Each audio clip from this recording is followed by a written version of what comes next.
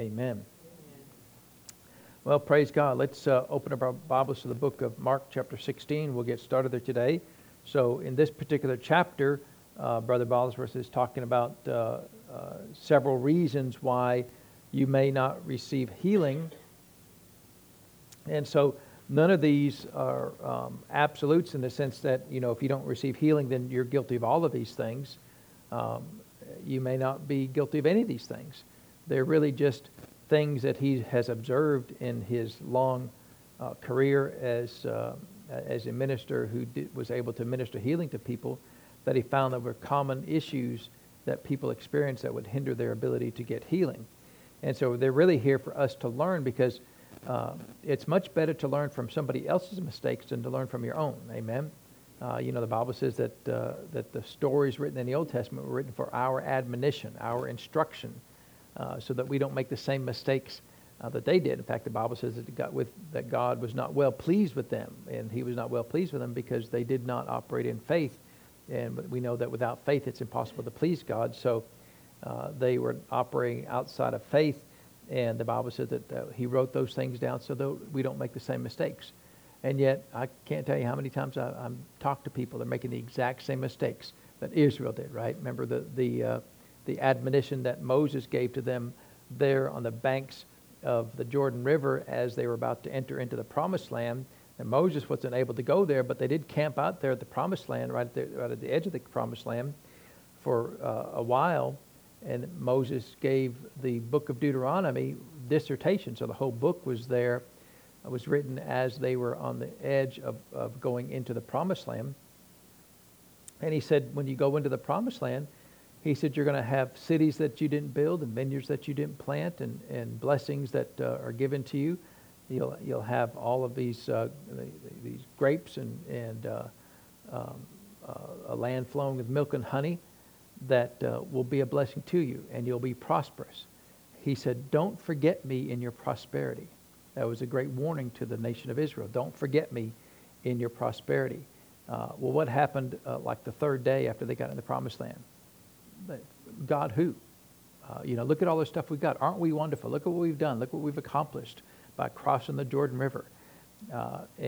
What did they do? They forgot the Lord. Amen. You think there's people there that are forgetting the Lord today? Yes, sure they are. There's plenty of people. In fact, I was just reading after a little bit of some current popular singer, and they said, yeah, when I was younger, I used to really believe God. But now that I'm older, older as in not even 20 yet, that I'm older, all that just kind of left me one day. Well, what do? They forgot God. They think it's just, that's their growth, right? Or they're just growing up. No, they're shrinking back, right? When the Lord prospers you, you remember him more, and you're more vocal about thanking him for blessing you and increasing your life, instead of going, well, now I can go buy me a boat. I can go on the lake every Sunday morning when nobody else is out on the lake, instead of going to church. And I can just pick up church every now and then and maybe watch a video here and there. Well, what are they doing? They're forgetting God. And that happens so many times where people will become prosperous and they'll forget the Lord. But then you got the other folks who are on the other side and say, well, then I would rather not be prosperous. Well, that's great, but then how many people can you help? How many people can you buy their dinner? How many people can you pay their rent? How many people can you pay their electric bill and buy them clothes? And how many people can you help if you have no funds to help them with? And so, it's really not that hard. Just don't forget the Lord. Amen. There's sometimes when the Bible says that they got in trouble just because they forgot the Lord. There were no specific sin. They just forgot the Lord. The Lord, he's great and mighty. He's created the universe. He doesn't take kindly to be forgotten. He created everything that we walk on, every molecule of air we breathe. He created every one of them. Every morsel of food, he's created it either directly or indirectly. Everything we do, everything we have, everything we are stems from the blessings of the Lord. And yet people still today have forgotten the Lord. People in the church forget the Lord sometimes, but surely the world has forgotten the Lord too as well. And so don't forget the Lord. Amen. And so these comments here, learn from them. If you see yourself in any of these particular things, then do what's necessary to change. This isn't intended to be a criticism in anybody's life, of course. It's just, here are some things that Brother Bosworth has found in his life and ministry as reasons why people may not be able to get healing. And so this particular one, we read the first one last week, which was insufficient instruction. And so surely if you've been coming to this church for a while, we won't fall into that category, right? Because we get sufficient, hopefully we get sufficient instruction on healing, since we teach about it every single week, right? And if you're not getting sufficient instruction in healing, that's not really on me, because I think I'm doing my part. Amen. And so if you're not showing up to healing school, or you could be here but not be here, right? I mean, some people are here and they're counting ceiling tiles. I think, wasn't there a dog attack this morning? Someone said there was a dog attack. And it's hard not to see some things. I know, but there was a dog attacking somebody out there, and so I saw that. I don't know if you're looking in that direction. I'm not fussing at you. Just but develop. If you're counting the number of cars to go by, right? Well, there's one just went by right there. There goes another one right there. And if you're counting cars and not paying attention, well, you're here, but you're not really here. So you got to stay focused. Amen. But the second one, he said, lack of united prayer. And so he starts here in Mark chapter 16. He said, he that believeth, in Mark 16 verse 17, he said, these signs shall follow them that believe. In my name they shall cast out devils, they shall speak with new tongues. When he said them, this was given to the whole church, right? And so not just to a single person. So he said that in his ministry, that the greatest number of persons brought to the church during his time was through healing and miracles. And it's also was true in the book of Acts. I don't know if that's the truth today. Amen. I believe that I think it's a little bit both ways. Sometimes we ask the Lord to send the rain, but sometimes we're unwilling to allow the rain to fall. Amen.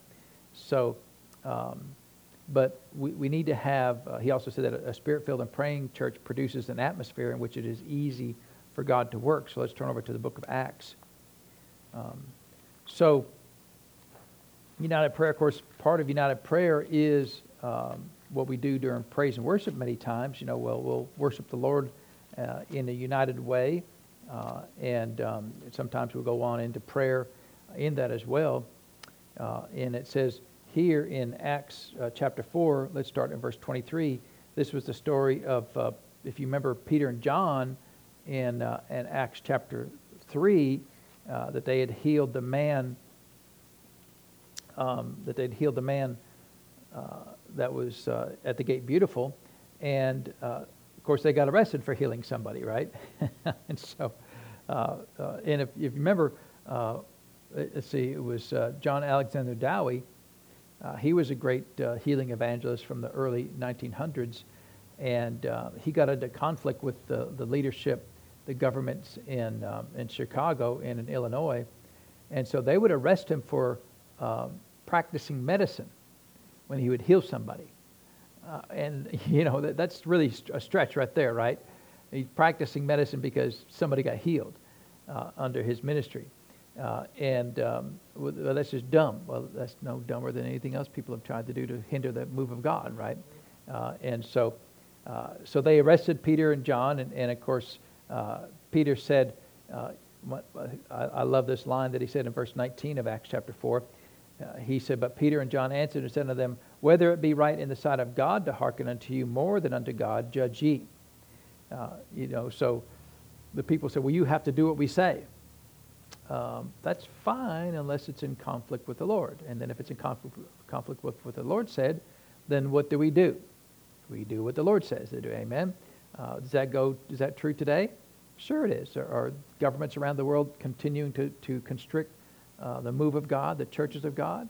Sure they are, right? And so, in some countries, not in our country, but some countries, they have to have underground church, right?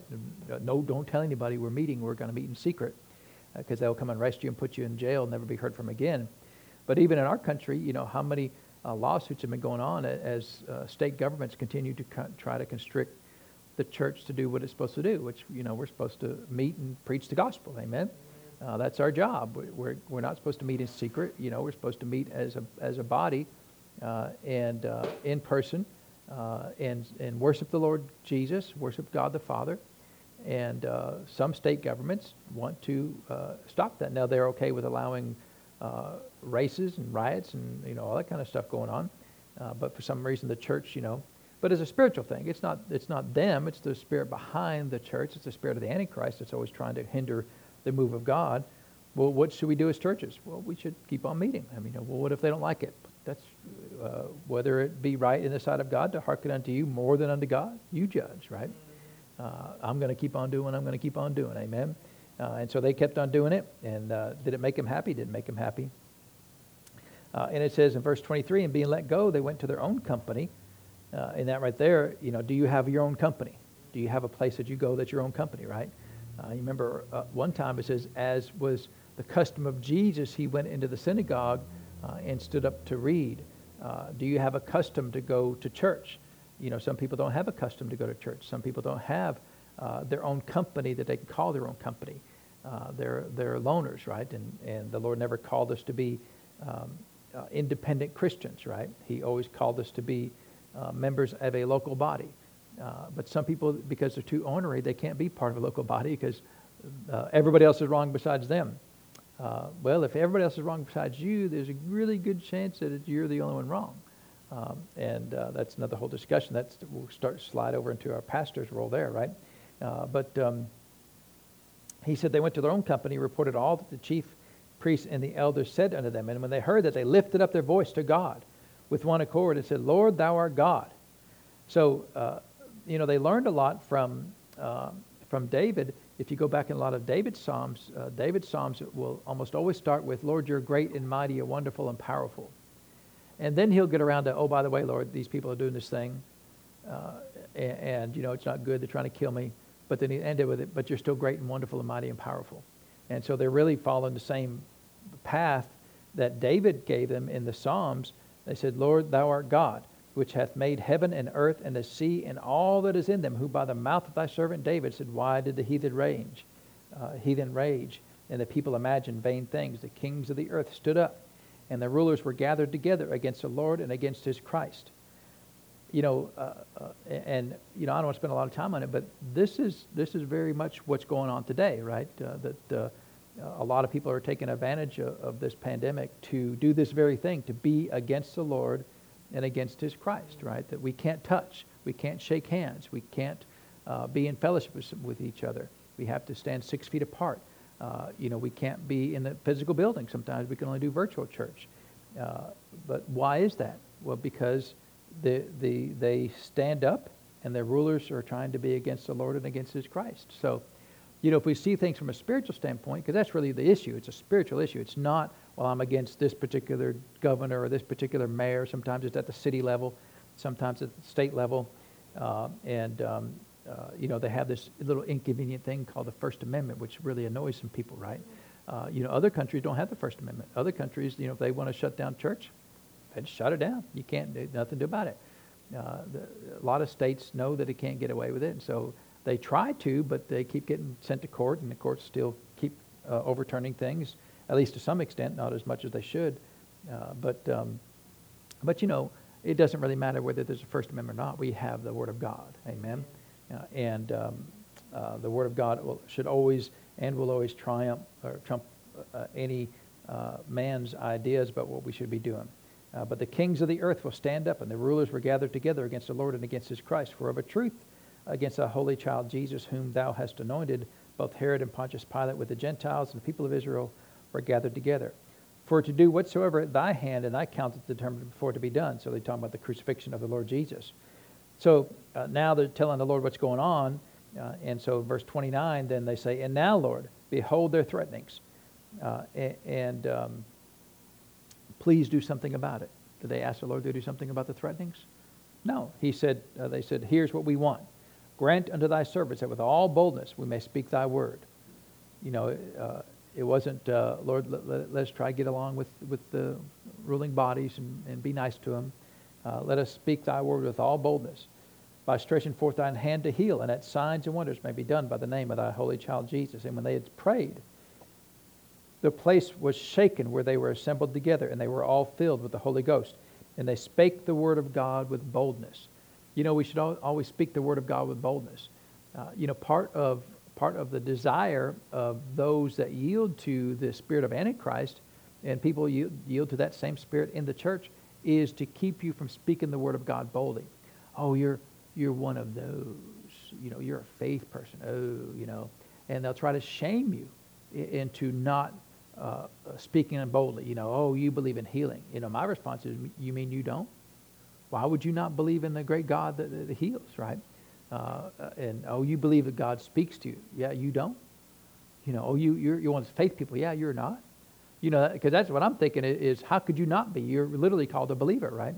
And yet, even in the church, they will try to hinder you from speaking boldly by shaming you, by shunning you, by not inviting you to all the good places to go, right? Or not inviting you to speak at their particular meetings.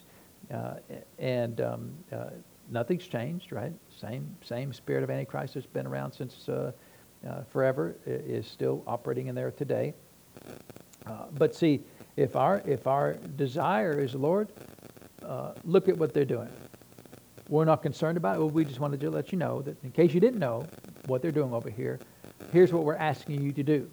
Stretch forth your hand to heal, and that signs and wonders will be done by the name of the Holy Child Jesus.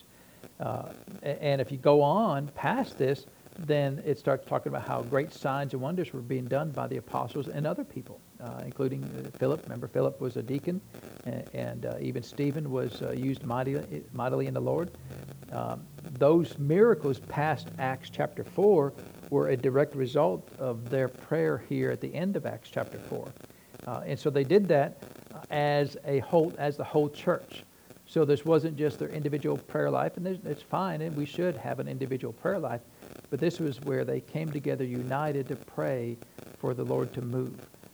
And the Lord answered their prayer, and because of that, stretched forth thine hand to heal. Some spectacular healings were done because the church gathered together in a united fashion and prayed.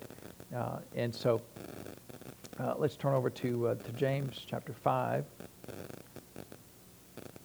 So, there's going to be things, because the Lord set it up this way, there's going to be things in our lives that we will be unable to accomplish and unable to receive unless we're in the midst of the body of believers. There are just some things that we will never be able to receive if we are an independent Christian. And some Christians just, they think they stand alone, that they're the only ones that are right.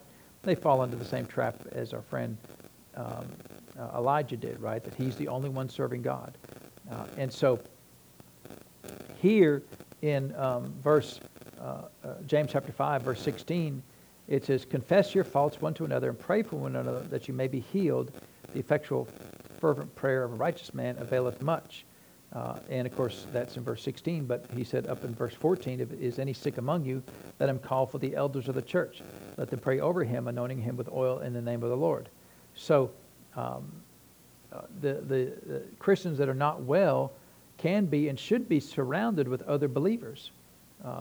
Especially if they're young in the Lord, or if they are inexperienced in obtaining healing by faith, then they should surround themselves with other believers that are believing for them to be healed. A lot of times we surround ourselves with, what's wrong with you? Oh, mine's twice as bad as yours is, right? That would not be the right people to surround yourself with. You want to be surrounded with united believers that are united for divine healing, right? And so we don't want to surround ourselves with those that are not believing God for miracles. And so let's turn over to 1 Corinthians chapter 12. We'll look at a few verses here.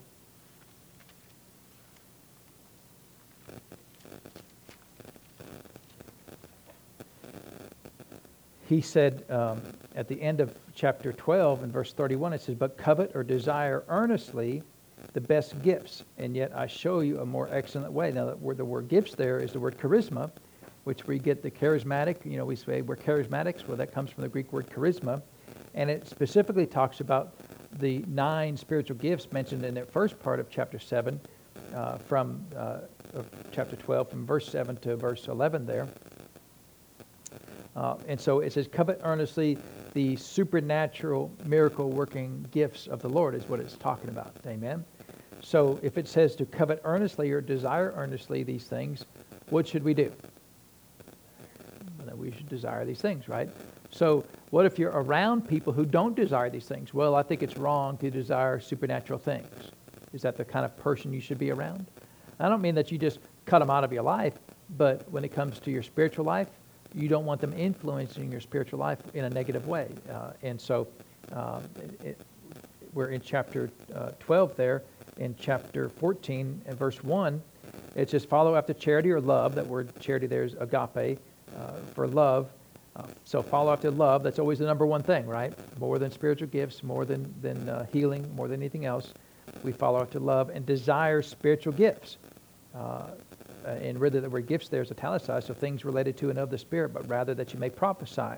Well, prophecy is one of the 9 spiritual gifts that we talked about earlier. And so what should we do? Desire these things. Amen. So if you're around people who don't desire these things or think that these things are wrong, and you know, I mean, you all know that there are people who, in fact, one person said that somebody that I know had a spiritual dream and said the reason why the church is not doing right is because we're desiring spiritual gifts. And they said Jesus told them that your problem is you're desiring spiritual gifts, so you shouldn't be desiring spiritual gifts, but instead desire Jesus. Well, that sounds kind of spiritual. I mean, it sounds pseudo like a prophecy kind of thing, except the problem is it violates the Word of God, right? Because what does the Word of God tell us to do? Desire spiritual gifts. So if I have a prophecy, a spiritual vision, and Jesus appears to me and says, your problem is you're desiring spiritual gifts and you're wrong, I would have to tell the Lord Jesus, I'm not wrong, you're wrong. You told me to desire spiritual gifts, so I can't violate your word. So, I mean, I don't care who shows up in a vision or whatever. If they violate the word of God, I'm not paying any attention to it. But because it's spiritual, it sounds spiritual. I mean, you know, if you didn't know the word of God, would that sound kind of spiritual? That Jesus appeared to, said, hey, your problem is you're desiring spiritual gifts. Well, who's got the most interest in the church not desiring spiritual gifts? Well, is it God? No, because if we desire spiritual gifts, what will we expect to see? We would see spiritual gifts, right? Supernatural manifestations in the church. If we don't desire them, because now we're in violation of the Word of God, will we still get them? Well, no, because He says, it says to do it. So the implication is if you don't desire them, then you're not going to get them. So the devil would have the most interest and desire of the church not desiring spiritual gifts. And a lot of people, they just, their Bible goes from 1 Corinthians 11 to 1 Corinthians 15, right? 12 and 13, well, they'll allow 13 in there for the most part. So to go 11, skip 12, 13, skip 14, and go to 15 because, 12 and 14, they talk about all this weird stuff there, so we don't want to talk about that. So we'll ignore those things. But we don't want to ignore them because the Lord told us to desire these things, right? We ought to, number 1, desire love. Number 2, desire the spiritual gifts and move of God. In same chapter, verse 12, he said, even so ye, for as much as you are zealous of spiritual gifts, seek that you may excel to the edifying of the church. So why are we desiring spiritual gifts? So that the church may excel in increase in being edified or being strengthened. Amen.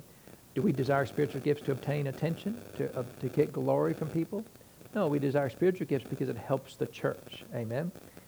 And so again, the point of this particular question is, we should be doing that as a body, but if you're surrounded by people who don't believe in that, then there's no united prayer to see the move of God. So there's no united prayer to see, specifically in this class, to see healing, right?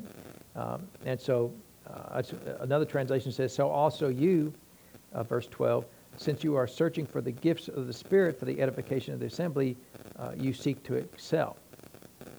And then in verse 39, same chapter, he said, wherefore, brethren, covet or desire strongly to prophesy, so that's one of the spiritual gifts, and forbid not to speak with tongues. So should we forbid speaking with other tongues? Well, no, but how many churches would you get just tased if you start speaking in tongues? I mean, they'd tase you and bury you in the backyard right next to, Sister Doodad has been there since the 1800s. And so, but what does the Word of God tell us to do? Covet, right?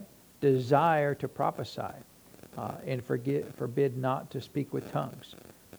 And so, I even had one person, this has been a long time ago, but we were just kind of having a united time of prayer where there was just, in good worship. And so somebody was kind of praying with other tongues, and someone came up to me and started fussing at me about, they're wrong, they're speaking with other tongues, and they ought not be doing that.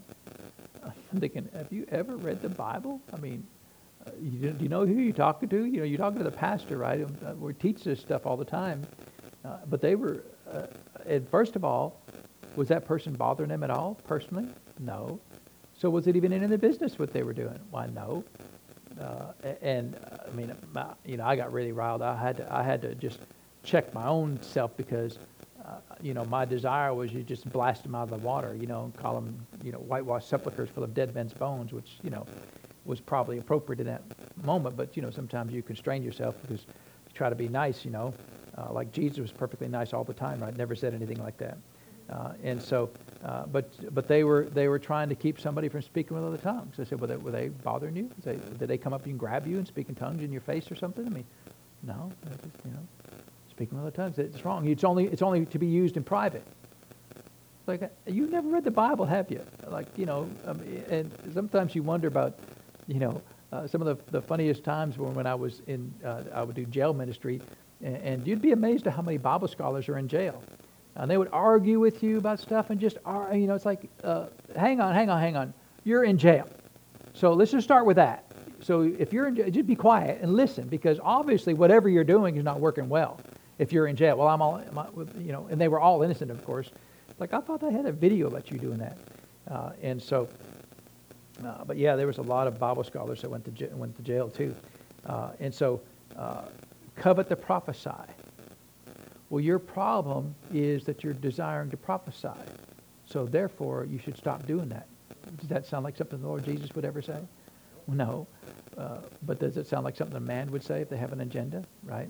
See, they want to, sometimes, here's the root cause of a lot of times when people say that is, they're trying to stand out in the crowd. So they're trying to come into the charismatic church. See, if you go to the denominational church and preach that, they'd be like, well, yeah, why are you saying that? But if you come into the charismatic church and say, well, your problem is you're desiring spiritual gifts, so you should stop doing that. See, that person's going to stand out. And so they're trying to get attention by being different, by saying, all the Pentecostal doctrine that you're believing in is just wrong. And some other folks were telling me how, they had the same Holy Ghost in the Old Testament as that we got in the New Testament, no different at all, same exact Holy Ghost. Same way. And it's like, have you ever read the Bible?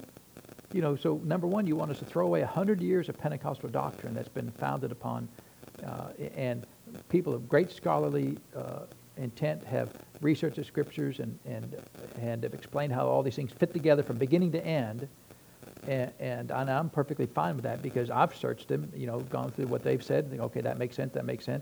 And so it all makes sense, right? The plan of redemption all the way through from Genesis to book of Revelation shows the path and plan of God to move and to get the Spirit of God into the hearts of men. That's been his desire, and he accomplished it finally after the cross, not before the cross. And they were saying, no, it was always the same before that too. And see, again, the goal wasn't to teach the word. The goal was to get attention, to say all what you've believed for the last 100 years is completely wrong.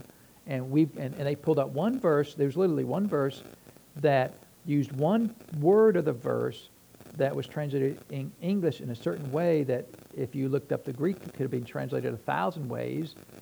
One way would have fit with the same last 100 years along with all the other verses, but the way it was translated in English in that verse, they could use that to build an entire doctrine from one verse, a portion of one verse, and say everything you've believed is wrong. Listen, I'm always up for getting more revelation, that's fine. But when it violates the general principles of the Word of God, like desiring to prophesy, when the Word of God is very clear, right? When Ezekiel is clear that he desired to have the Spirit of God get into the hearts of men, but he couldn't do it yet. I tried to have a short conversation with this person one time well, this verse over here says this, which is probably, no, it doesn't mean that at all. And they went through this big, long, it's like they threw up on, over the phone about this whole thing. And it's like, it was just blah, blah, blah, blah. It's like, what are you talking about? They just take what was a simple verse to understand, and they turn it into some long dissertation that doesn't make any sense at all. And again, they're doing that for what reason? Just like what he said there earlier in the verse there about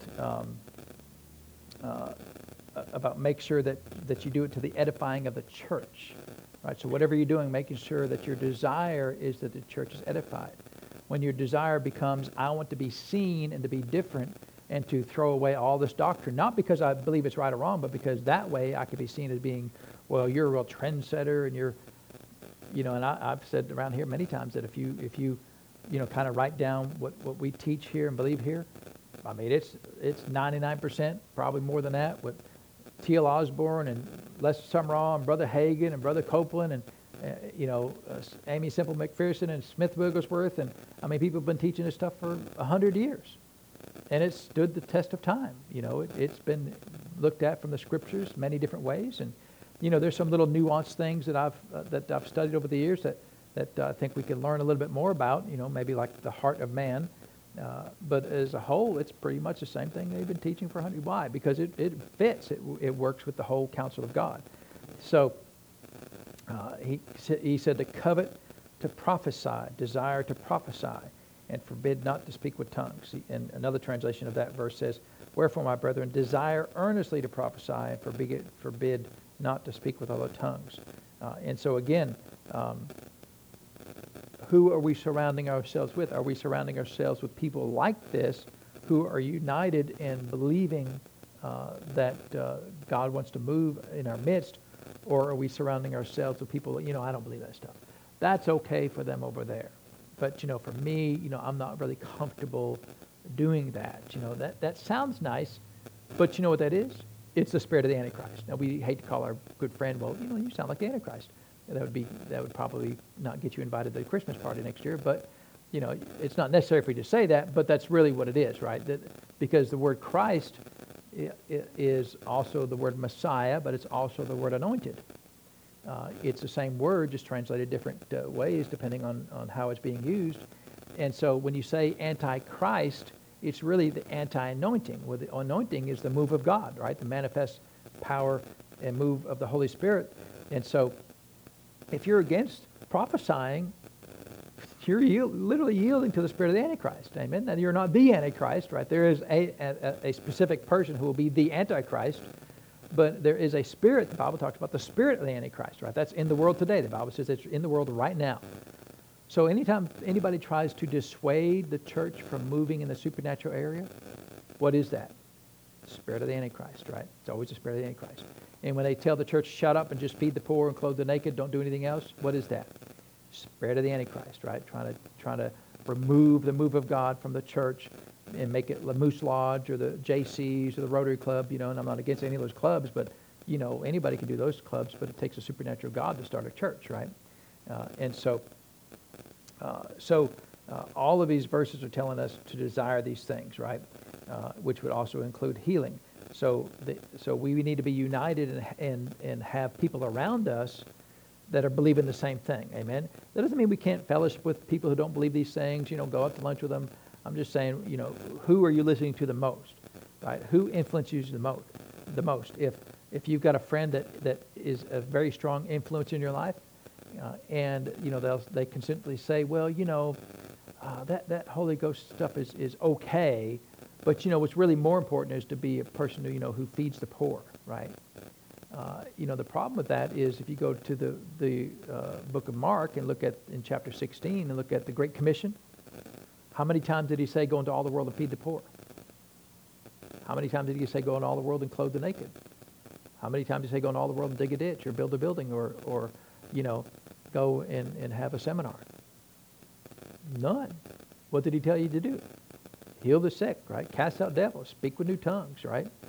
He didn't say raise the dead in Mark 16, but if it's necessary, we can raise the dead, right? So always make sure that when people are telling you, well, this is what's really important. It's not important to desire spiritual gifts, but the Word of God says to do that. It's more important to desire this over here. But that's not what the Word of God says, So what should we always go with? Always go with the Word. So make sure that what's around you, there are people that are saying the same things, right? Because that's what you need. You don't need to hear this over here and then over here, saying, yeah, but don't believe that, right? Because if that's what you're hearing a lot, then what will end up happening is you'll end up being sick like everybody else, right? You'll be just like everybody else. I have no desire to be like the rest of the world. I have no desire to be like the unbelieving church. The thing is, my goal is not to be seen, right? My goal is not to be different and to come up with some wild new doctrine that's going to separate me from everybody else. I'm fine with being right in the middle of the pack. But even in that, we're still odd in the church, right, as a whole. The church as a whole thinks people like us are odd, that we believe in speaking with tongues, that we believe in praying for the sick, that we believe in supernatural healing and prophesying, and that God speaks to us. A lot of times people think that you're odd. And so, you will be found different in the church just because you believe the Word of God. Amen? Let's... the next one, let's turn to Mark chapter 6. And it's kind of related, right? It's kind of the opposite of the first one, of being in united prayer. United prayer belief, right, is what we want. And then he shows the distinction here of Mark chapter 6. He says in verse 1, and he went out from thence and came into his own country, and his disciples follow him. And when the Sabbath day was come, he began to teach in the synagogue, and many hearing him were astonished, saying, from whence hath this man these things? And what wisdom is this which is given unto him, that even such mighty works are wrought by his hands? Is this not the carpenter, the son of Mary, the brother of James and Joseph and Judah and Simon? And are not his sisters here with us? And they were offended or repelled at him. Can you imagine? He's healing the sick and raising the dead. Yeah, that just annoys me. I'm embarrassed for you. You were praying for the sick. What's wrong with you? That makes me sick, right? They're repelled at him. It's amazing how dumb people can be. And he said in verse 4, but Jesus said to them, a prophet is not without honor, but in his own country and among his own kin and his own house. And he could there, so what's that verse, the first three words? He what? Could there do no mighty works. Does it say he would not do mighty works? It says he could not. So that means that man, how powerful was the Spirit of God upon the life of Jesus? I mean, raise the dead, move a mountain, right? Move the earth if it had to. And yet, these little people in this little town were able to short-circuit the power of God. You think about that. The power of God could do anything, create the universe, and yet people's unbelief kept it. It was their unbelief that constrained the power of God. So it wasn't God, through Jesus, punishing them by saying, and he would not do the mighty works, because if it says he would not, then he's punishing them, right, for their unbelief. He's deciding that he's going to constrain his blessings in their life because of their actions.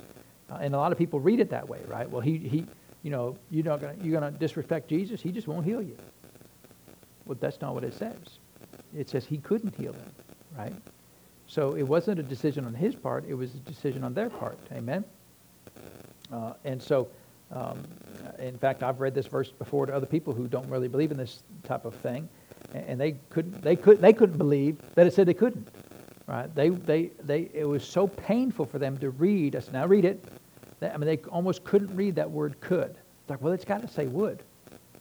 No, it says could. He could not, right? It doesn't say he would not. It says he could not. And so it's really hard. And he says he marveled because of their unbelief. And let's look at, before we go there, I got a couple of the translations I want to read there. Sometimes it helps to read other translations of these things. And it says in verse 5, and he could not do any miracle there, except that he laid his hands on a few who were out of health and cured them. And he wondered at their unbelief, so he went around the adjacent villages teaching. Another translation says, and he was not able to do there even one work of power, except that he laid his hands on a few sickly ones and healed them. So the sicknesses that they had were minor, right? toe ache, they had a tummy ache maybe. Nobody was missing an arm or a leg, or nobody was dead, they were just minor ailments that they would have been fine anyway without the assistance of Jesus. And so it's got nothing to do with Jesus' desire to not heal him. In fact, now we can turn over to Luke chapter 5. Let's look at this situation, very similar situation here.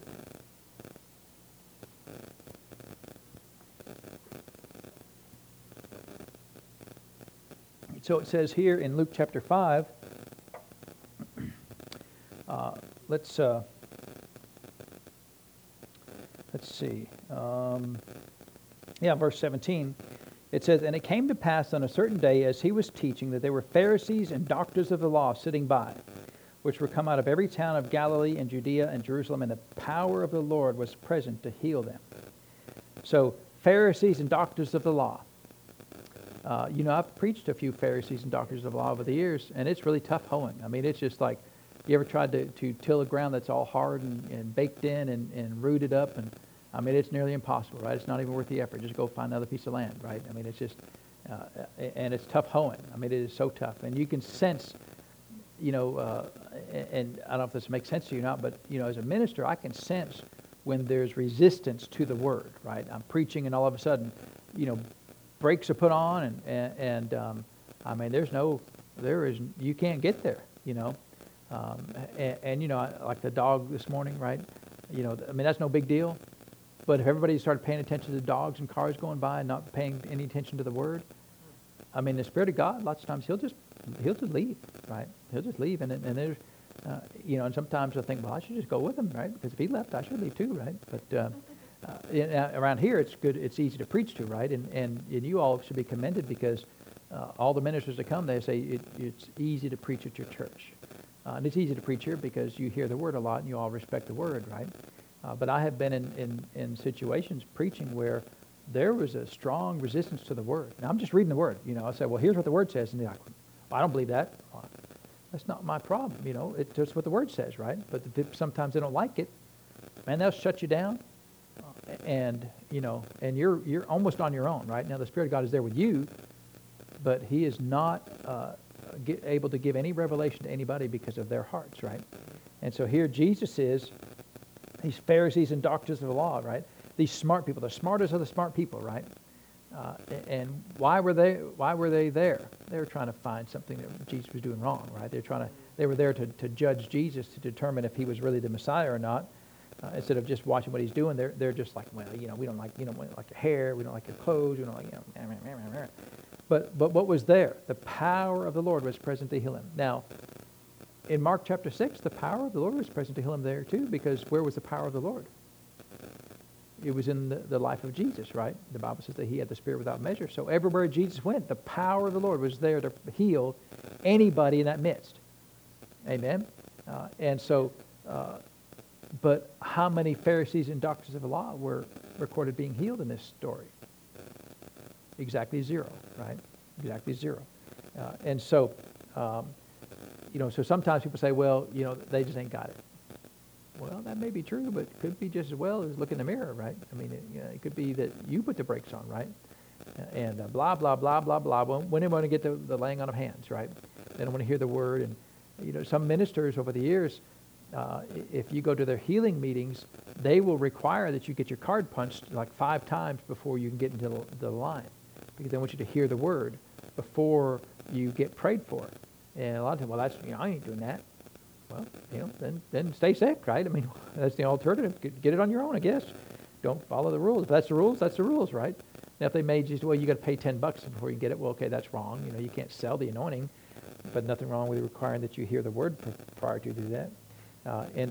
But the point of that is that there could be a community of unbelief, right? There could be belief all around you, but there is an opportunity here. It says in verse 18, and behold, men brought in a bed of a man which was taken with a palsy, and they sought means to bring him in and lay him before him. And when they could not find by what way they might bring him in because of the multitude, they went up upon the housetop and let him down through the tiling which with his couch and into the midst before Jesus. And when he saw their faith, he said unto him, Man, thy sins are forgiven thee. But what's it say at the beginning of verse 20? And when he what? Saw their faith. So that must have been a bright spot for Jesus to see. You know, he's teaching these Pharisees, doctors of law. I mean, it must have been just so like, oh. I mean, just as a minister, he must have been just like, just the worst, right? Preaching to a bunch of people who thought they were so smart and so sophisticated and so intelligent. And yet, of course, he was still doing it because he's merciful and kind God, right? So he doesn't just cut people off. But, I mean, finally he saw a glimmer of hope. Somebody had faith, right? He saw their faith. And that lets you know that your faith can be seen. Your faith is visible. Your faith has the ability to be perceived by others. Amen? And Jesus was able to perceive that. So, there are times when, beyond your control, you find yourself in the midst of unbelief. That's different than you're fellowshipping with a bunch of people of unbelief, right? That's your community. But there are times when you come in a situation and there's unbelief. You can still get your prayers answered. Amen. But this man showed up, and immediately Jesus saw him. Son, your sins are forgiven. So it sounds like in this case, whatever the sickness was due to sin. Amen. And then later on, he heals him. And let's look at one more example of that. So who you surround yourself with is really important, I think. And so here in Mark chapter 5, let's turn over to Mark chapter 5. It says in verse 25, and a certain woman which had an issue of blood 12 years and had suffered many things of many physicians and had spent all that she had and was nothing better but rather grew worse. You ever know anybody that spends all they have to try to get well? You ever know people that will believe every single Facebook post about this cod liver oil, whatever it is? Did you all had cod liver oil growing up, right? What in the castor oil, right? What in the world, right? I mean, it cures everything, right? If it cured everything, how come they still ain't doing it? Because it never did nothing. It's snake oil, right? It's literally snake oil. And yet, do people believe it? Oh, yeah. I mean, cod liver oil, castor oil, what is castor oil? And the same stuff you put in your bike chain, right? And that's same. I mean, I don't know, but, I never had any of it. But that just sounds like people, I mean, has anything changed? No. I mean, if I got up and said, the eye of Newt will cure everything, I mean, I'd have the ministry of the eye of Newt. Right, and I don't know what that is, but if I claimed it, and I had testimonies. I have been suffering with this pain for 37 years, and I took one sip of Eye of Newt, and I am 100% better. And order yours today, free sample, pay shipping only, free sample, and Eye of Newt cure everything from back hair to everything. I mean, whatever you got. I mean, if you got wrinkles in your clothes, it'll fix everything, right? Spent all that she had and was nothing better. Was anybody better by drinking castor oil? No, nobody was better from that, right? And I don't even know what it is, right? I'm sure, it's not exactly going out to millions of people, and I'm sure some. Well, I tell you for a fact, it helped me all my life, And well, okay, fine, whatever. I'm not a doctor. I just know what the Word says. Amen. And so you don't believe anything I say about the natural things. Just believe what I say about the Word. Amen. But she grew worse. And when she had heard of Jesus, came in the press behind him and touched his garment. For she said, if I may but touch his clothes, I shall be whole. And straightway the fountain of her blood was dried up. And she felt in her body that she was healed of that plague. And Jesus immediately, knowing in himself that virtue or power, I don't know why they translate that particular word virtue, that sounds like a quality of his character.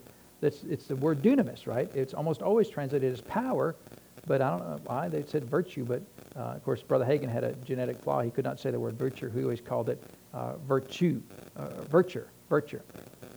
Yeah, knowing him that virtue went out, it's actually, Brother Hagin, is virtue. But I'm not going to fuss at you because you got that wrong. But knowing in himself that virtue or power, supernatural miracle working power, had gone out of him, turned about in the press and said, who touched my clothes? And his disciples said unto him, thou seest the multitude thronging thee, and sayest thou, who touched me? So what's the point of that story? The point is that was the power of Jesus there with him? Sure, everywhere he went, he was a carrier of the power. Everywhere you go, you are a carrier of the power of God. But You can have 1,000 people around you and nobody be believing God. And that power will be it'll have the same effect as if it wasn't there at all. But one person come up and say, I believe God. And that will pull that power out of you to affect a healing and a cure. Now that power is the Spirit of God. It's not you. You don't have an inherent power in you, but the Spirit of God in you is there to assist people around you. That's part of the purpose of the anointing of God. The power of God that's in you is there to assist those around you. And if somebody comes up to you with faith, they can get what they have need of. Amen. And so everybody else, nobody believing God. Not a single person believing God except for this one lady, desperate, had spent everything she had. She was at her last wits, right? Last option is Jesus. The thing is, it could have been her first option. She could have saved all that money, right? And then tithed on it. But, it's not what happened. She spent everything. And so, but all these people around Jesus, nobody's believing God. But it's Jesus, right? How are you not believing God? It's Jesus there. People just, there's no difference. It's always the same. People always, no matter how powerful it is, people always will try to turn it into the Moose Lodge. Amen. It will always, every move of God will always try to become the Moose Lodge. And I'm not against the Moose Lodge, but there's no raising from the dead in the Moose Lodge. Amen. You look at every major move of God. It nearly killed the Pentecostal church, right?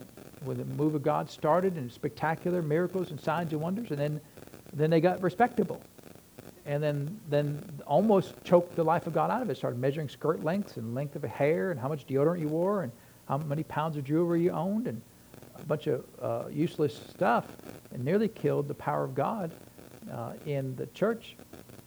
And you see that with the YMCA, you see that with the Methodist Church, you see that with different moves, you see that with the Salvation Army, right? Salvation Army were people preached on a street corner. Jesus, you need Jesus. And got people born again. And now they shake little bells and collect coins at Walmart, right? I'm not mad at nobody, but every move of God left to the devices of men will always become the Moose Lodge, right? And we should make that like a spiritual law, because it really, if you look at the history of these things, so you have to be careful and guard it with jealousy to make sure that it doesn't become the Moose Lodge and be, in this case, it really didn't have anything to do with Jesus. It had everything to do with her faith. Her faith, without Jesus making a decision, pulled the power of God out of Jesus. And so it doesn't matter if you need something, but you're surrounded by unbelief, your faith can still overcome. Amen. Just don't intentionally surround yourself with a bunch of unbelief as part of your community. Is the whole point between these two discussions here, right? So just be careful about who is your who is your community. And let's turn over to we're in chapter 5 of Mark. Turn over to chapter 9 of Mark, right? And so just because somebody is not healed, right? So were there sick people in Nazareth there, where Jesus was at? There were, right? And so were they not healed because of the will of God? No. Why were they not healed in Nazareth? Because of their own unbelief, right? And so who was at fault then? It was they were at fault, right? And so just be careful about saying, well, if they didn't get healed, then God must have not wanted them to get healed. Amen? Because that's always a non-starter. That's always not true. The rest of it, we don't know. It could be because of their unbelief. It could be because of their community of unbelief, right? A lot of times, if there was somebody in Nazareth that sort of believed Jesus, but everybody's like, oh, he's just full of himself. If someone doesn't have a real strong backbone, they'd be like, well, I'm not going to really say that, but I can't come out and say, well, no, he's not. He's the son of the living God. A lot of times, other people's unbelief will suppress your belief if you're not a real strong character, right? If you're not got a real strong institution, a lot of times your belief will be oppressed by other people's unbelief. And that's why who your community is important. Amen. There's a lot of Christians who believe God for supernatural things, but they moved their community to become a community of unbelief. And now they're nowhere spiritually, right? Because, it's not so much that they have unbelief, but everybody around them has got unbelief. And so, but what you don't do is you don't say, well, then it must not have been God's will to not heal him. That's never true. It's always true that God wants to heal him. Because remember what we read in Luke chapter 5, the power of the Lord was present to what? Heal them, even though how many got healed? Up to that time, 0, right? It was still there, nobody got healed. So that shows us the will of God. And so here, the man, this is the man with the epileptic son, and so he said, Jesus was talking with him, and Jesus asked him in verse 21, how long ago has it since this came unto him? And he said, of a child. And his father continues, and oftentimes it cast him down, and they cast him down into the fire and into the waters to destroy him. But if thou canst do anything, have compassion on us and help us. Now, you remember this man said, help thou my unbelief in verse 24. What's the man doing here in verse 22? He's hedging his bet. He's saying, well, if my child doesn't get healed, it's because you didn't want to do anything about it. So what was he doing? He was projecting his unbelief onto Jesus to accuse Jesus of not wanting to heal him, even though the real issue was his own faith, right? And so a lot of times people will do the same thing for you. They'll be in unbelief. They don't believe in the power of God. Well, if you just like one person when we had our banner up there for a while, he said, well, you ought to go to the hospital and just pray for everybody to get out of the hospital bed. Well, that's fine. The Lord's never told me to do that. So they can come here if they want to, right? I mean, if they come here, we'll pray for them, right?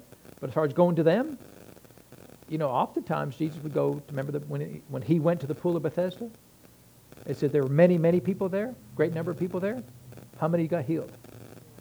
One. God sent Jesus, one person to the pool of Bethesda. How many people got healed that day? One. Now that's to me, that's the saddest story ever, because, I mean, if your buddy got healed, it seemed like you'd say, hey, Jesus, can I get on that? Is that available to anybody else? Instead of going, wow, wouldn't that be nice? I mean, be greedy sometimes, it's okay. And so, that person has unbelief in healing, but they're projecting it on us because, they said, well, then you'd go clean out the hospitals. I would, if the Lord told me to go do it, but I can't go and just violate somebody's will. Many of the healings, in fact, the vast majority of healings were when people came to Jesus. It was pretty rare, although he did, but it was pretty rare when he went and found somebody to go get healed. He did that for the man at the pool of Bethesda, but that's a rarity. The vast majority, when they came to Jesus, they all got healed, right? And so, but what happens a lot of times is people will project their unbelief on you. Well, if it's God's will to heal me, then he'll heal me. What's the issue? Well, they don't believe God for healing anyway, right? But they don't want to admit, well, I don't believe in healing. I have no faith for healing at all. That's not true at all. It's just if God doesn't want me to be healed, then it's on him. Well, we should be learning from, right? Why did he write these stories? So we could learn from them, right? We're supposed to learn. So this man, his actions were not correct, right? In fact, Jared, do you have the Message Bible there on the thing? Can you pull up Mark 9:23 in the Message Bible? I don't know if you have it on yours. I know you got it on yours too, Chris. I don't have. Let me know if you got it or not, Jared. And so, in verse, we'll just read it here.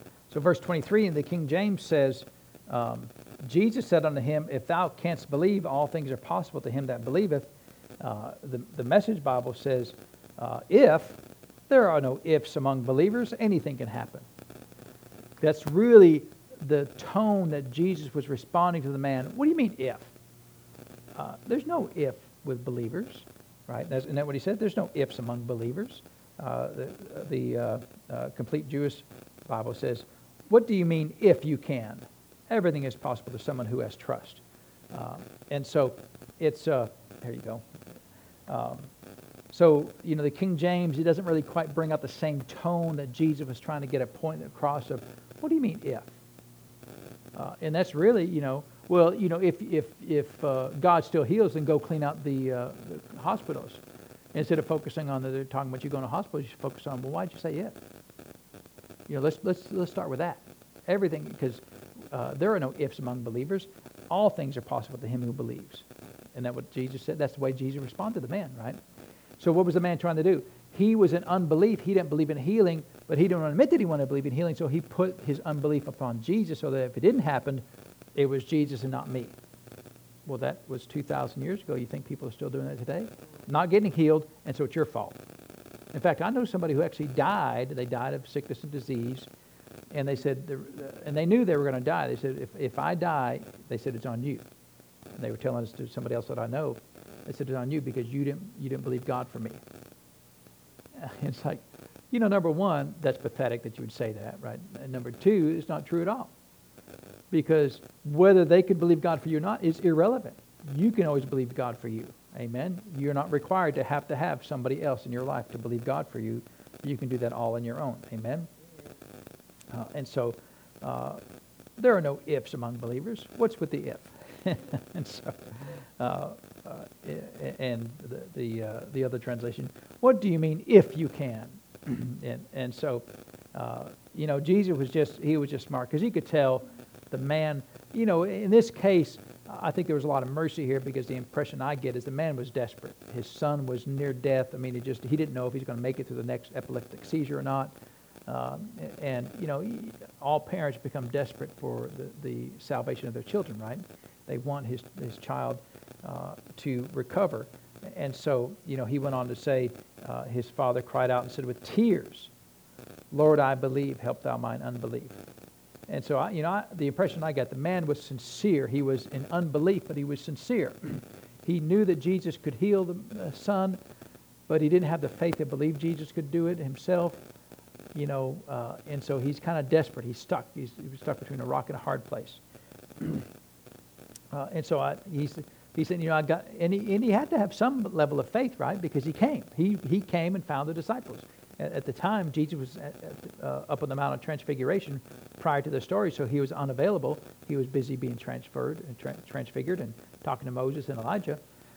So all the man had was the disciples, which should have been fine because they'd already been sent out to go and heal the sick and raise the dead, even, right?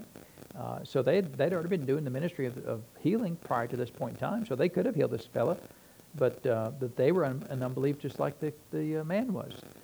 So the man's kind of stuck, desperate, in tears, just really asking for mercy. And is God merciful? He is. Jesus granted him mercy because mercy can override unbelief, and it did in this case because he was really more in doubt than he was in unbelief. But Jesus could see that one little spark of faith, just enough to know the man desired to have faith. Some people, they are unbelief and have no desire to change. Well, they're stuck, right? But some people have unbelief. It's like, it seems like there's something to that, but I just can't get there. Sometimes there's mercy for them, and we're always looking for a little crack of mercy somewhere, right? Just sneak it in somewhere. So it is important who you surround yourself with, right? And it's amazing how many people start out their lives spiritual and, following God, and then wake up one day, it's like, this God stuff, but they look around and it's like unbeliever, unbeliever, unbeliever, unbeliever, Christian, but not really much of a believer, and that's who they've surrounded themselves with. And I want to surround myself with people that are always pushing me, edifying me, right? You mean you could believe God for that? Well, yeah, you're right. I haven't really thought about that. Press in, do more. Believe greater things. That's the kind of people I want to surround myself with, right? And so, if you're having a hard time getting healed, look at what you're watching on TV. Look at what you're listening to in your ears, right? Look at who you surround yourself with on a day-to-day basis.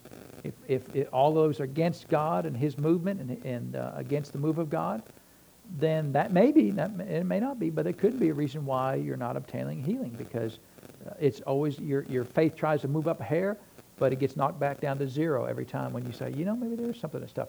Oh, you don't want to believe that. You don't want to be like those crazy people on TV, right? I mean, none of them want to be that way, right? And so we'll suppress our faith, won't we? So community of unbelief, that'd be tough right there, right? So we'll pick this up and keep on going through these different things there. But I think he's got a lot of good points here, things that he's observed that a lot of them make sense to me. And you can go back and just look at your own life. Well, then, am I following any of these paths that he's talking about? And then decide for yourself if you need to make any changes. So let's pray and ask the Lord for his blessings. Amen. So, Father, we thank you for the Word of God. We thank you for blessing us with your Word. And, Father, we choose to believe your Word, that if you said that the power of God is present to heal, Father, then we desire to be healed. And, Father, we thank you. We give you all the praise and the honor for it, Lord, in Jesus' name. Amen.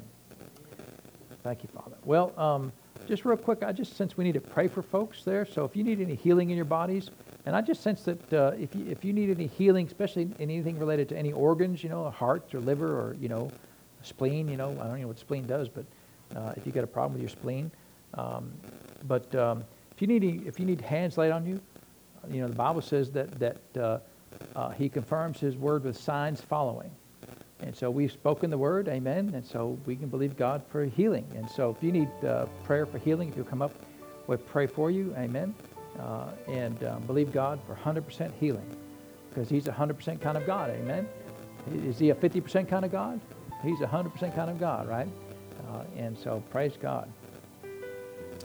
Well, Father, we just thank you for the healing power of God. Father, we thank you that you're still in the healing business. And Father, we believe. Father, we're not in unbelief. We believe in the power of the Most High God. So, Father, we thank you that according to your word, Father, by the law of contact and transmission, that as we lay hands on a sick, Father, the power of God that's in us, we transfer it into these bodies, Father, to effect a healing and a cure.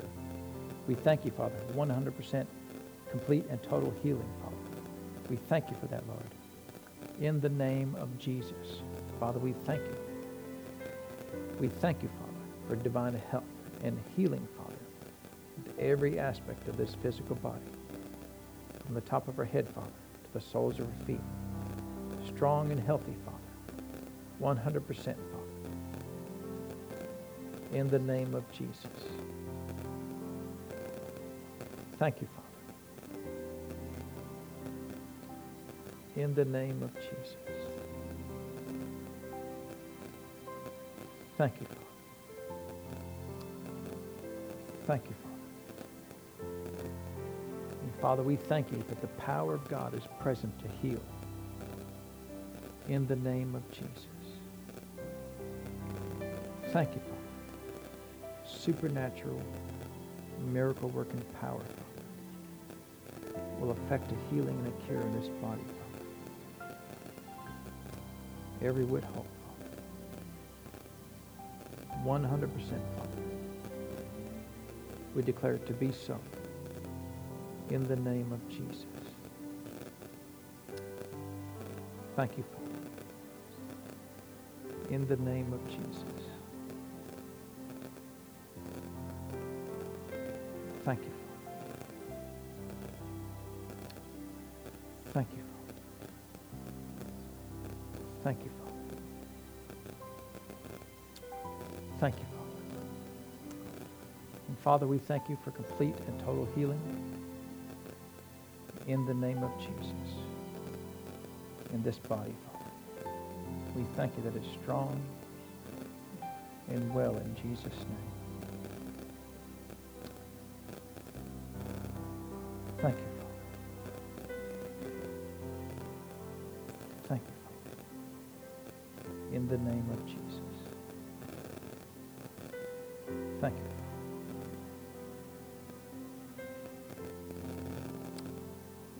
Thank you. In the name of Jesus. Thank you,